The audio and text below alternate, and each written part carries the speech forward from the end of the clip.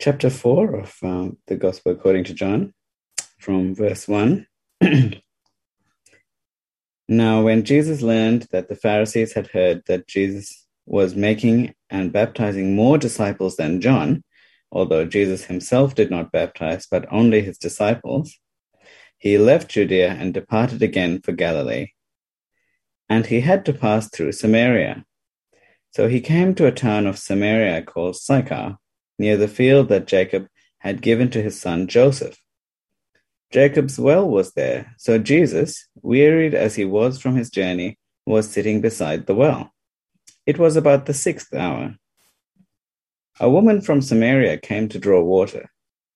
Jesus said to her, "Give me a drink," for his disciples had gone away into the city to buy food. The Samaritan woman said to him, "How is it that you, a Jew, ask for a drink from me, a woman of Samaria? For Jews have no dealings with Samaritans." Jesus answered her, "If you knew the gift of God and who it is that is saying to you, 'Give me a drink,' you would have asked him, and he would have given you living water." The woman said to him, "Sir, you have nothing to draw water with, and the well is deep. Where do you get that living water? Are you greater than our father Jacob? He gave us the well and drank from it himself, as did his sons and his livestock." Jesus said to her, "Everyone who drinks of this water will be thirsty again, but whoever drinks of the water that I will give him will never be thirsty again. The water that I will give him will become in him a spring of water welling up to eternal life." The woman said to him, "Sir, give me this water so that I will not be thirsty or have to come here to draw water." Jesus said to her, "Go, call your husband and come here." The woman answered him, "I have no husband." Jesus said to her, "You are right in saying, 'I have no husband,' for you have had 5 husbands, and the one you now have is not your husband. What you have said is true." The woman said to him, "Sir, I perceive that you are a prophet. Our fathers worshipped on this mountain, but you say that in Jerusalem is the place where people ought to worship." Jesus said to her, "Woman, believe me, the hour is coming when neither on this mountain nor in Jerusalem will you worship the Father. You worship what you do not know. We worship what we know, for salvation is from the Jews. But the hour is coming and is now here, when the true worshippers will worship the Father in spirit and truth. For the Father is seeking such people to worship him. God is spirit, and those who worship him must worship in spirit and truth." The woman said to him, "I know that Messiah is coming, he who is called Christ. When he comes, he will tell us all things." Jesus said to her, "I who speak to you am he." Just then his disciples came back. They marveled that he was talking with a woman, but no one said, "What do you seek?" or "Why are you talking with her?" So the woman left her water jar and went away into town and said to the people, "Come, see a man who told me all that I ever did. Can this be the Christ?" They went out of the town and were coming to him. I'll pray for Jeff now, and then we'll listen to the sermon. Father, thank you for this word in your gospel, and thank you for Jeff, who you've anointed to minister the word. We pray that his words today would not be his words only, but your words in your Holy Spirit. We pray that they would cut to the heart, and that we would be transformed by the work of the word in our lives, which is living and active. In Jesus' name, amen.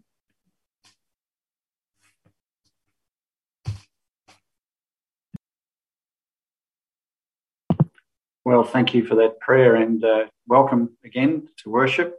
It's a privilege to share this particular passage, which I think has the capacity, this is putting it mildly, to totally transform the way we think about ourselves as worshippers of God. We know that in this series, my objective is to give us a close-up look, to slow down, as it were, and really look at the Lord as he's revealed through the writing of John. I want to particularly this morning focus on the issue of worship, and it takes me back to a time when I was teaching at one of our theological colleges in Melbourne, and there was a particularly significant conference on about worship.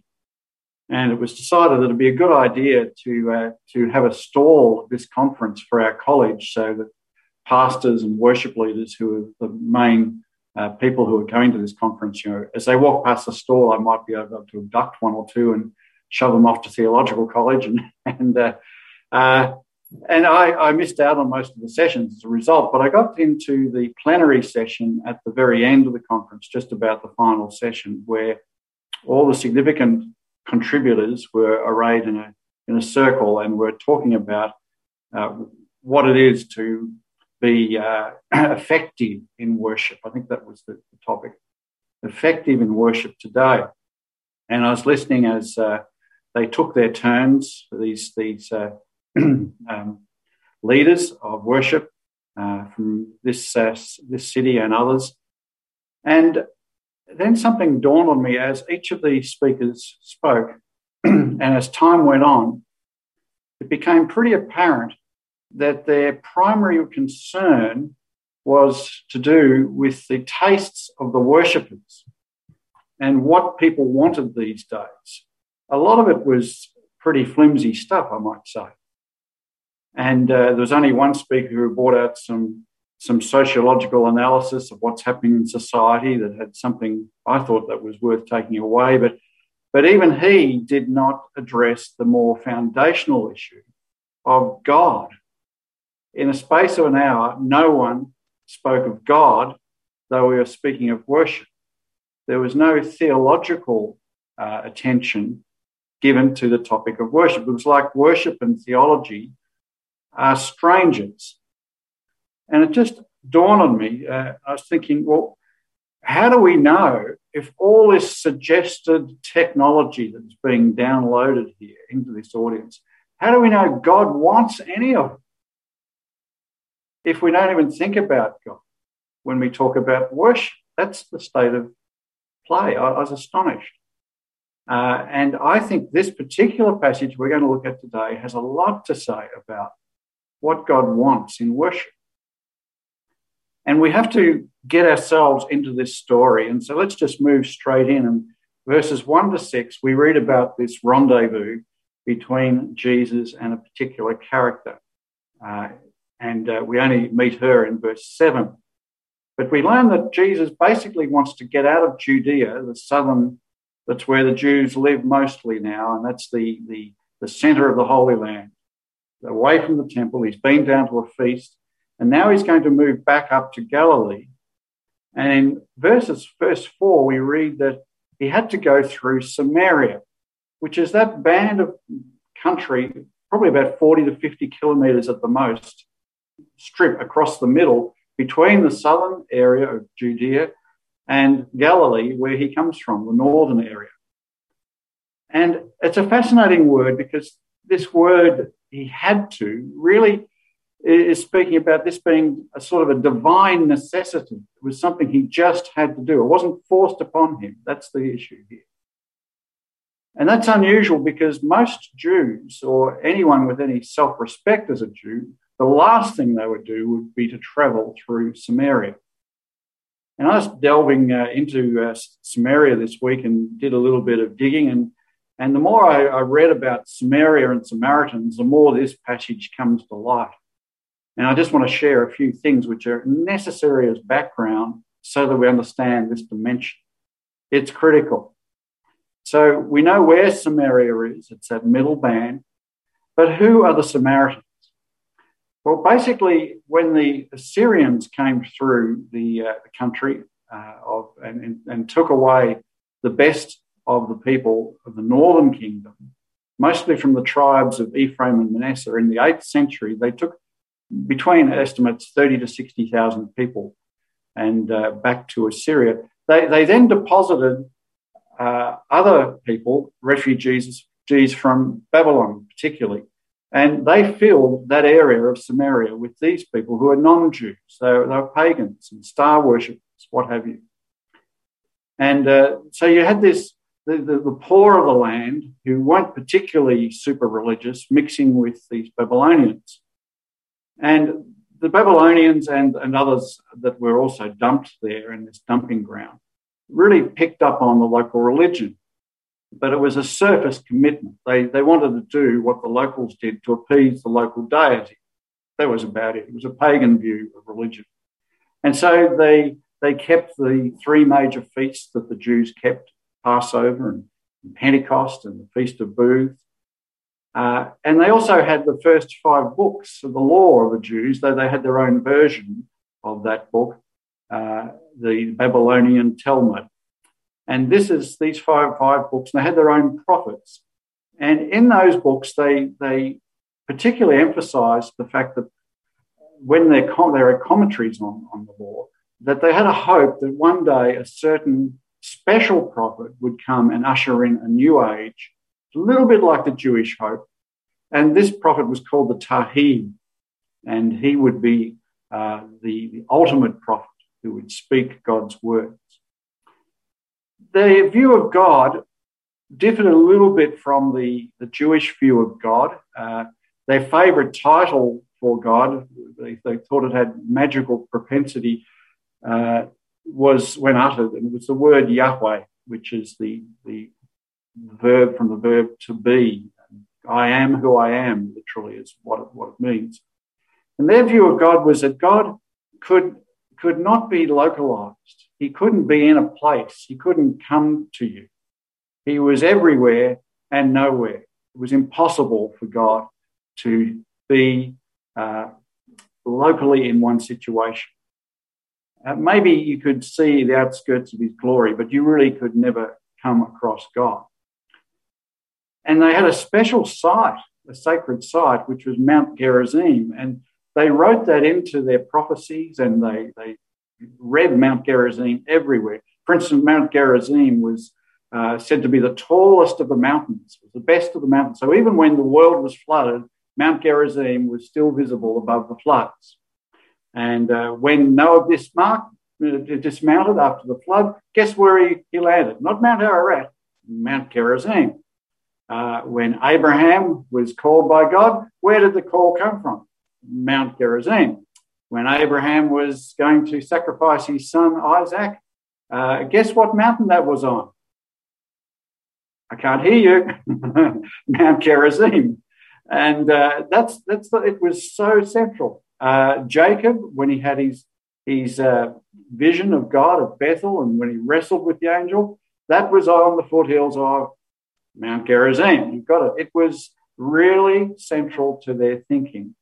And so much so that in the Greek period under Alexander the Great, they are allowed to build a temple there to this god in the year 388.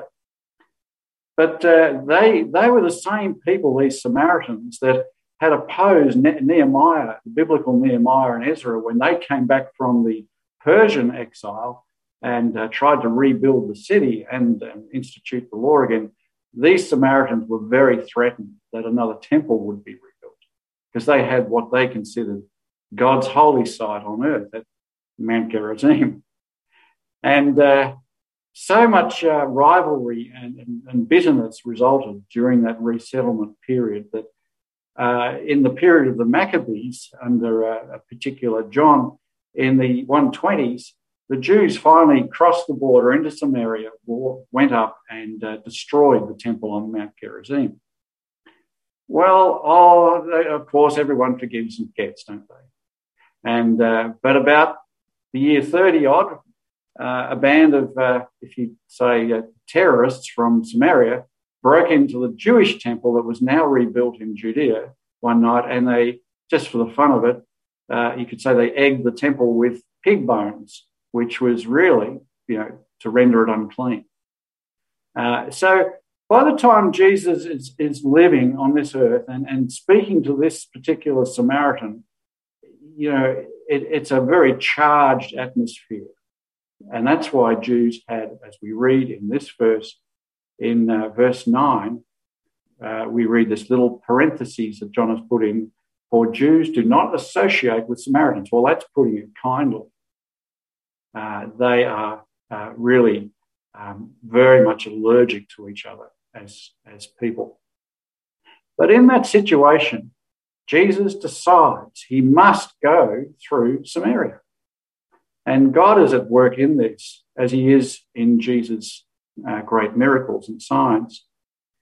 And he was tired, in verse 6, we read, where he's travelling in the middle of the day near this particular village, and he decides to sit down by the well, which is a well that was well known, and it was noon. It is a very hot area in a very hot place, and it's a very hot time of day.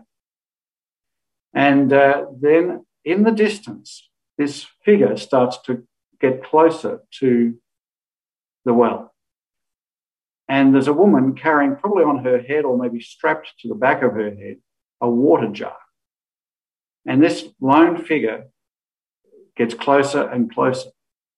She can't avoid seeing Jesus. Jesus can't avoid seeing her. It's one of those awkward moments when both people realise that they're in the wrong place at the wrong time. And they both are feeling a little edgy and embarrassed, probably. Maybe not Jesus. And it is Jesus in verse 7, that says, and he initiates the conversation. He says, will you give me a drink? Or it's just a command, give me a drink. It's pretty abrupt. It's out there. It breaks the ice. They're beyond pleasantries. And she is an interesting person. And she says to him, oh, basically, you're a Jew and I'm a Samaritan woman. How can you ask me for a drink? And she's picking up on two things here. One, the Samaritan issue, that they can't stomach each other, but also the woman issue. In this culture, and I've had experience of this with, say, people from Islamic cultures, it is an assault for a male to speak to a woman. It's not just rude, it's a form of assault. And so effectively, she has then says, how can you ask me for a drink? Basically, she's saying, well, that is a bit choice, isn't it? You Jews are all the same. When in Rome, do as the Romans do. But, once out of eye shot, kosher goes out the window. You're basically hypocrites. And that's what she's accusing Jesus of, that, he's asking her for a drink. His thirst has got too much for him to remember his religion. And she has a pretty low horizon here. And Jesus said, if only you knew who you were speaking to, in verse 10. If you knew the gift of God and who it is that asks you for a drink, you'd have asked him himself, and he would have given you living water. And that little phrase, living water, speaks of either fresh running water or it speaks of something else, water of life of some sort. And this is typical of Jesus. We're seeing right through John that he exploits the props of the situation. He interprets what he has and seeks to parabolically speak to people and bring them deeper. And he wants her to transcend this mundane level of living that she is caught on, this plateau, which is of daily chores, of just subsisting, of having enough water, of having to get out there and trudge their way through the heat. Now, why on earth she's come during the heat to pick up this, 4 litres of water? Who knows? A day's supply of water. And that's the way she lives, always comes at the wrong time to pick up her water. But what he's trying to do is to build intrigue. He's trying to coax her to think about deeper things than just immediate things like thirst or water for ablutions. He's trying to dig beneath the surface, and she says, "Oh, sir, you've got nothing to draw with here." Verse 11. Where do you get this living water? Are you greater than our father Jacob? Because we're near his sacred site here. Who gave us this well and drank it from himself, and did his all sons and his flocks and herds. And basically she's saying, well, I don't see that you've got a bucket, you know. You got tickets on yourself. You can produce water like our father Jacob. And she's giving as good as she can get. She totally misses the subtle meaning of the reference, living water. And Jesus answered, it gets to the point, verse 13, everyone who drinks this water will be thirsty again, but those who drink the water I give them will never thirst. Indeed, the water I give them, and water meaning something else, not literal water, but water as a parable of thirst quenching of a different sort. Those who drink the water I will give them will never thirst. The water I give them will become in them a spring of water, welling up to eternal life. I'm speaking about spiritual things here. I'm speaking about a quality of life, not just subsistence. And this is what Jesus is saying. But she is caught living as she always has, for the immediate, for the present. She is living as well as she can. And she says, sir, give me this water, verse 15, so I don't have to keep on coming out to this well every day. It's drudgery. And so, you know, boy, if only I had a kitchen appliance like that, you know, I'd never have to come out here. That's the level that she's thinking of. Give me one of those, you know, I could rest at home rather than coming out in the heat every day. Jesus can see that she's not a person who is prone to the aesthetic interpretive skill set. She is really caught in just immediate material needs. And so Jesus becomes more blunt and he goes directly for the moral jugular. And he acknowledges that he really shouldn't be talking to her. We really should cut out this small talk, this banter. So he says, go and call your husband. You know, that's the one I should really talk. Go and get hubby. I'd love to meet your hubby. And very coyly, she sort of just says, oh, sir, I have no husband. Trying to deflect the fact that she knows what he's talking about. And Jesus says to her, oh, you're right when you say you have no husband. Right you are. Right on the money there. In fact, let me tell you, you've had 5, and the bloke you're with at the moment is someone else's husband. And right at that point, she says, basically, oh, smarty pants, I can see we've got a prophet here. And she just is affronted by this. She thinks that he knows something. She doesn't know how, but she knows that he knows something about her sexual history, and that she is actually a social liability in her own clan. And that's why she's out here. You know, basically, she's a pariah as far as other women go. And that's why she's at the well at the wrong time with this guy. And she assumes that he's just trying to score spiritual points. Typical Jew, he's just trying to rub my nose in it and prove that I am unholy. And so he says, what you've said is quite true. You really don't have a husband. You've got someone else's.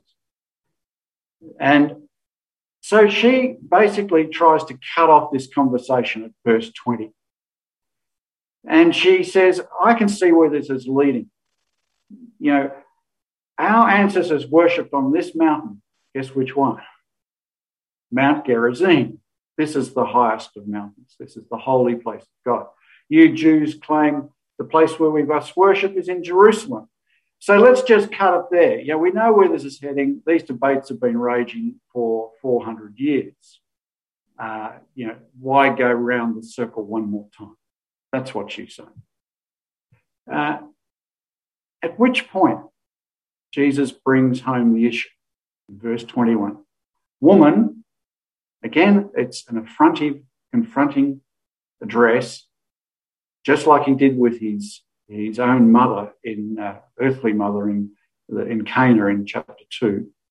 Jesus replies, believe me, a time is coming when you will worship the Father neither on this mountain nor in Jerusalem. You Samaritans worship what you do not know, for salvation is from the Jews. Yet the time is coming when true worshippers will worship the Father in spirit and truth. Now, the issue here, you see, is he's saying, women, the issue of geographical sacred sites is about to vanish as an issue. It'll be a non-issue any day now. It's about to dissolve. Locationality is going to be redefined. And where you worship will not be the issue. How you worship will become the issue. Believe me, the time is coming when you'll worship the Father, neither on this mountain nor in Jerusalem. But notice he pulls out, by the way, you're wrong. He has the audacity to suggest that her sincerely held beliefs are bogus. Jesus is not exactly the politically correct, ultra-tolerant of the modern era. He has an ability to tell people when the truth is otherwise. This is not where God has been at work. He has had one people and one set of covenants through with the Jews. And that's the way it is. Basically, he's telling her, you Samaritans aren't saved, even though you keep Jewish festivals, even though you're sincere, even though you've got this complex tradition of prophetic interpretation of the law, you're not saved. My goodness, how does that go down well these days? I wonder how Jesus would go down at our theological conferences when we meet these days. Probably be a pain in the neck with his particular views. But now comes the crux. He says, yet a time is coming and now has come when true worshippers will worship the Father in spirit and in truth. For they are the kind of worshippers the Father seeks. God is spirit, and his worshippers must worship in the spirit and in truth. Actually, the word "the" is not there in the text. It's just in spirit and in truth. And this is the crux. This is one of the few definitions of how we must worship in the whole of the New Testament. You know, the New Testament is not interested so much in giving us patterns that we must follow mindlessly. It's far more interested, well, the writer of the New Testament, behind the writers of the New Testament, is much more interested in the principles of worship than the patterns. It's not a technology which we just have to reproduce. It's an understanding of the principles. And you notice that the principles of how we work, we must worship in spirit and truth, are directly related to who or what sort of being God is. God is spirit, therefore we must worship in spirit and truth. Did you notice that? So the very nature of God should dictate what we humans do. Theology and worship practice are integrally connected.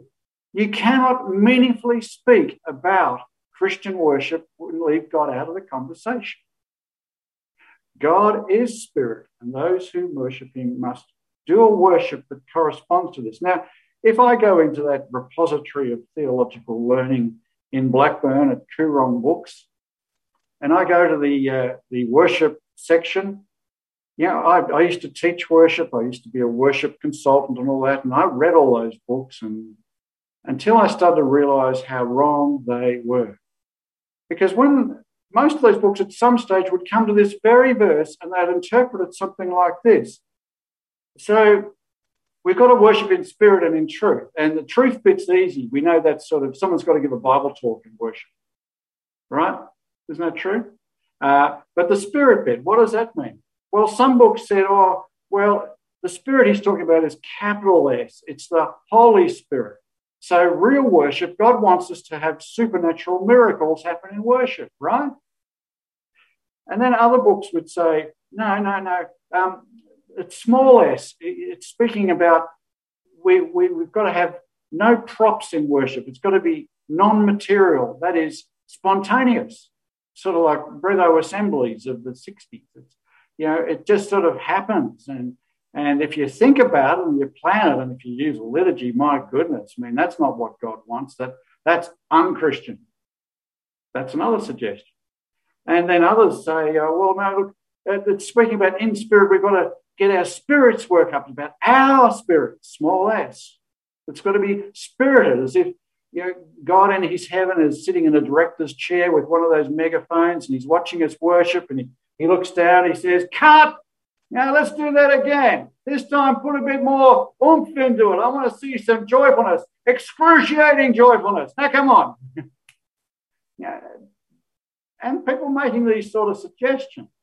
And then others are basically like the cat's ball of wool. They roll all three together and you end up with absolutely chaos. Now, I really think that if Jesus is speaking meaningfully to this Samaritan woman in this hot place, this hot day, he's not going to talk in meaningless gibberish. He's going to use terms that she understands and he knows how she's going to interpret.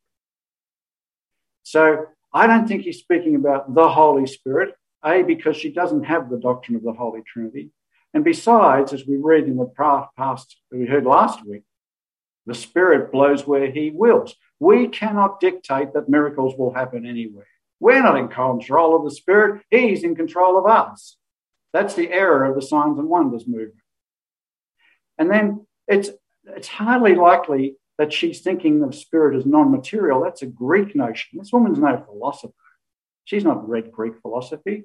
She's not interested in as if God is interested in her putting her prayer book aside. She doesn't have one.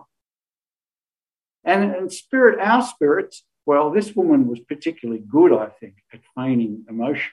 She needed no coaching there. So what is he talking about? I think he's getting at this. He's using spirit in a real old-fashioned Old Testament way.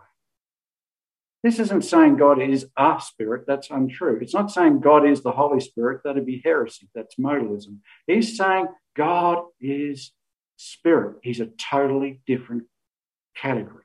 Just like you Samaritans believe, he's totally other. He's the ultimate reality. You cannot know him except something happens. So he is transcendent. But you must worship him in spirit and in truth. And effectively, if Jesus is speaking Aramaic, the experts tell us that most likely what he was saying here is speaking in an active verbal sense, an adverbial way. He's getting across how we must worship. He's saying in spirit and truth, and the in truth is about when he is uttering himself, when he's self-disclosing, coming and showing himself truly. The transcendent is becoming immanent and present. And when God does that, we better sit up and listen. We better take hold of that. That is the moment of revelation. And that's the new definition of real worship. That's the sort of worship God has wanted since Adam spoiled it in the garden, where we would have an intimate, present, localized relationship. The Samaritans were right. God is unknowable. He is transcendent. They were wrong that God was unknowable. But here is the crux. When God decides that the impossible should become possible, that the unknowable should be truthy, come out in truth, we had better pay attention. That's worship. That's what he's getting at. Now, she immediately picks up on what he's saying. And she says in verse 25, oh, I know that and she would have said the Tahib is coming. And he will reveal all things to us. He'll be the ultimate revelation. And at that point, I think we could see Jesus leaning forward, looks this woman in the eye, and he says what? Guess what? You're speaking to him. The one who speaks to you, I am, is what he said. The words I am are Yahweh. She knew what that meant. And this is, if ever they were awkward and uncomfortable, they were particularly, and she was particularly uncomfortable. Then you see, this woman, she was nobody's fool. This woman knew how people were put together. She knew what it is to survive. And she could see this guy eyeballing her right there. And she made a judgment call that this one was indeed true. And therefore, what he said about himself was true. And she, of all people, was in the presence of the Tahib, of Yahweh, the God of the Jews. What does she do? She shoots out of there like a shot out of a gun, heads back to town. And this woman, who has been on the fringe of society, a pariah, becomes the first apostle to the Samaritan race. She heads back to town and she says, "Come and see a man," in verse 29, "who told me everything I ever did." Could this be the Tahib? Good way to speak. She puts out the question, and the Samaritans come, and the beginning of a relationship between God and this are they, aren't they, half-breed Samaritan race begins. And they believe, on the basis of her testimony, but then on the basis of what Jesus himself says about himself. It's astonishing, isn't it? I think this says three things that we need to take from here if our worship is to count at all. This woman was on the money. She really understood these things about Jesus. From his one little phrase that you must worship in spirit and truth because God is spirit, he is unknowable. That's where our worship must begin from. In other words, the first thing we've got to realise, the first essential for a reformed view of worship, you could say, is absolute dependency. We are absolutely dependent.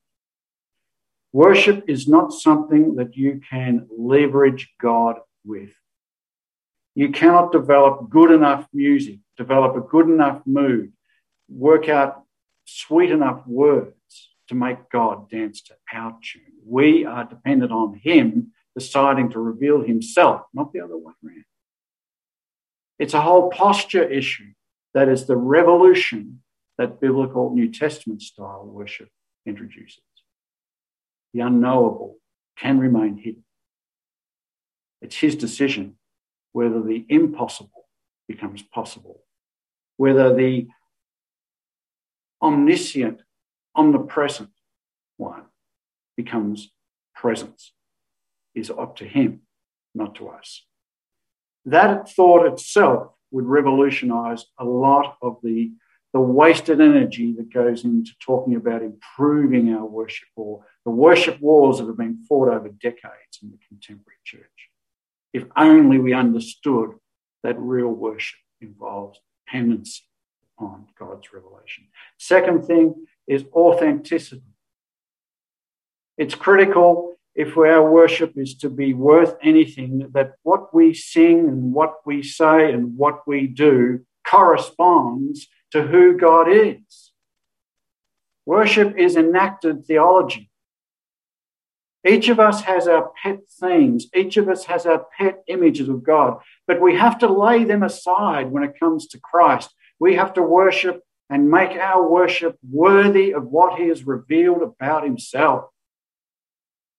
Our best worship leaders should be our best theologians, not just say our best singers or our best dancers, because our worship must be authentic to this God, because this is the privilege that has only recently come about, which is ours, that this God is making the impossible possible. And so we better make it to the best of our ability. Our worship corresponds to who he is, because God is spirit. We're playing in the big league now. No longer about what our people prefer. It's not about market choice anymore. It's about God being the market, him being the consumer of our worship. That's the critical thing. And thirdly, this speaks about the word dependency, authenticity, and expectancy. This same Jesus was not expected by this woman at this well. But surprise, surprise, he decided to force this rendezvous and force this conversation and then bring a realization of who she was talking to. Now, Jesus says that the hour is coming and now is. In other words, the hour had not come until then. Until the Christ event comes, it was impossible to worship God adequately. But the hour is coming where now we can, because he comes to worship. I love the fact that at Q we meet and the people involved pray. It's wonderful to hear the prayers of people, not just praying for success in worship or that we might have a happy band of customers at the end of the day, but putting themselves in a position where it's up to God whether he reveals himself. Now, I can remember when my father retired. He retired early, I think he was about 59 when he retired. He was the head of physics at one of the Monash University campuses in applied physics. And due to government wisdom, they decided to get out a thing called the Razor Gang and go through the universities in his era and close down and sack a lot of academics, merge departments together.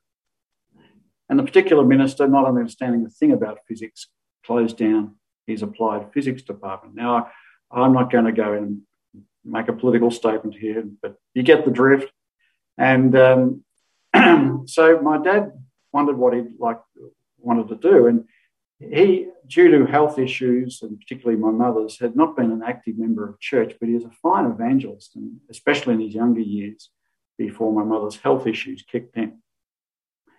And out of the blue, just after he retired, he had a phone call from a distant second cousin who he'd come across at his own mother's funeral. And he hadn't seen this cousin since boyhood in the Second World War. But this fellow had been a Presbyterian travelling pastor. And he had these 3 churches out the back of Ballarat that he had to look after. But he was retiring, and he wondered if my dad would just fill the pulpit and travel around these churches on a monthly rotation. Once a month, at least they'd have a preacher come. Dad said, sure. And it came to a time when they had to go. I think the little town was Smeaton. Some people might know where that is. I've only driven through it once in my life. But there's not much at Smeaton. And Dad was given the instructions about where to find this particular church and to look out for a Bluestone Presbyterian church. Dad had a picture, a mental image of that. And he took down the instructions on the back of an envelope, and come Sunday, Mum and Dad got in their little Beetle and chuffed off out the back of Ballarat to Smeaton. And they were given instructions about to go down 3 roads down and then 2 blocks across, and they'd come to a particular gate, sort of a gate, and to drive across the gate will be down. Drive across the gate, you won't be able to see the church from the road, just come over the top and you'll find it. Well, this church was meeting at about 2 p.m. in the afternoon, and Mum and Dad followed these instructions on the back of the envelope, and they were driving around these paddocks. They couldn't see any gate. And the time is ticking away, and it's getting pretty urgent, and it's already 2 o'clock, and they decided to drive around the block one more time, and they found a wire fence had been run over, and it looked like tyre tracks going across it. They thought, maybe that's the gate. And so they backed across, and they went across this gate and down over a rise, and there, down in this valley, hidden from the road, was this 100-year-old Presbyterian Bluestone chapel.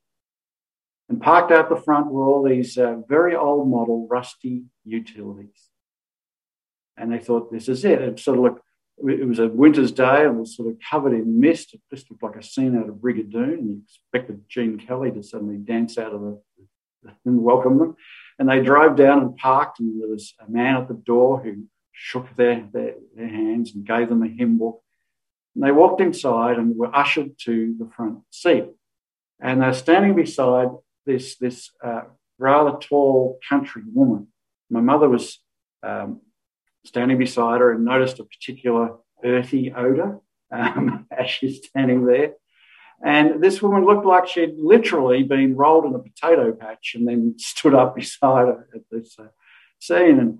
And in the front, there wasn't much happening. There was a man leading the service, and he had an old stereo in front of him and a whole lot of LP records there. You see, they didn't have an organist. They didn't have hardly anything at all. And basically, they just pull out an old George Beverly Shea record. George Beverly Shea had sung at the Billy Graham Crusades, and some people would know, have heard his melodious tones, and they'd say, we're going to sing such and such, Just As I Am.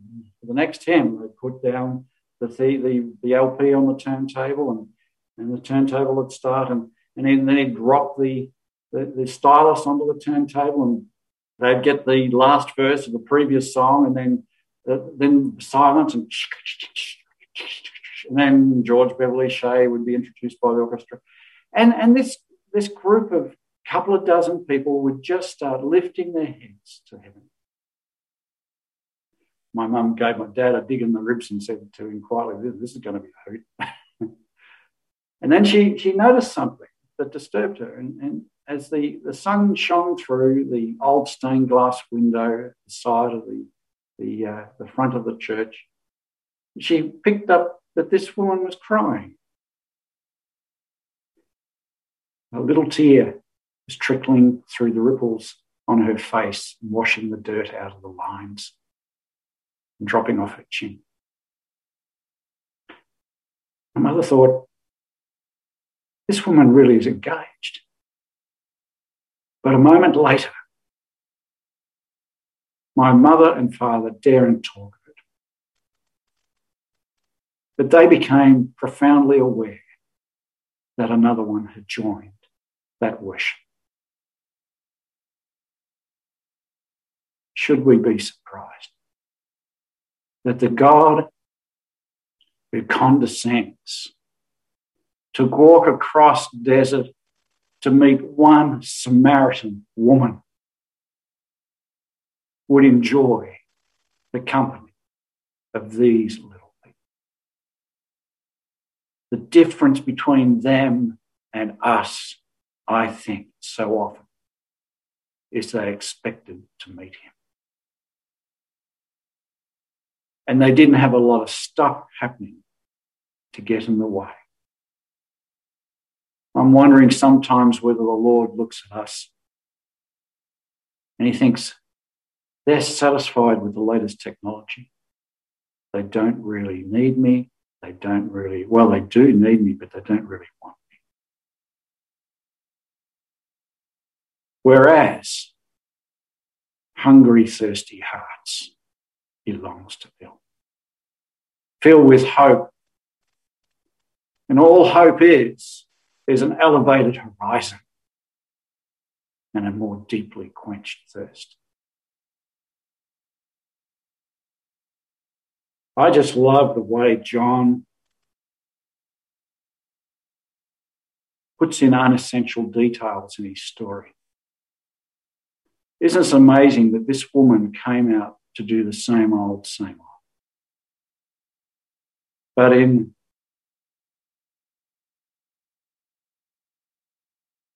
I can't even see the verse now. Verse 28, we read this little phrase.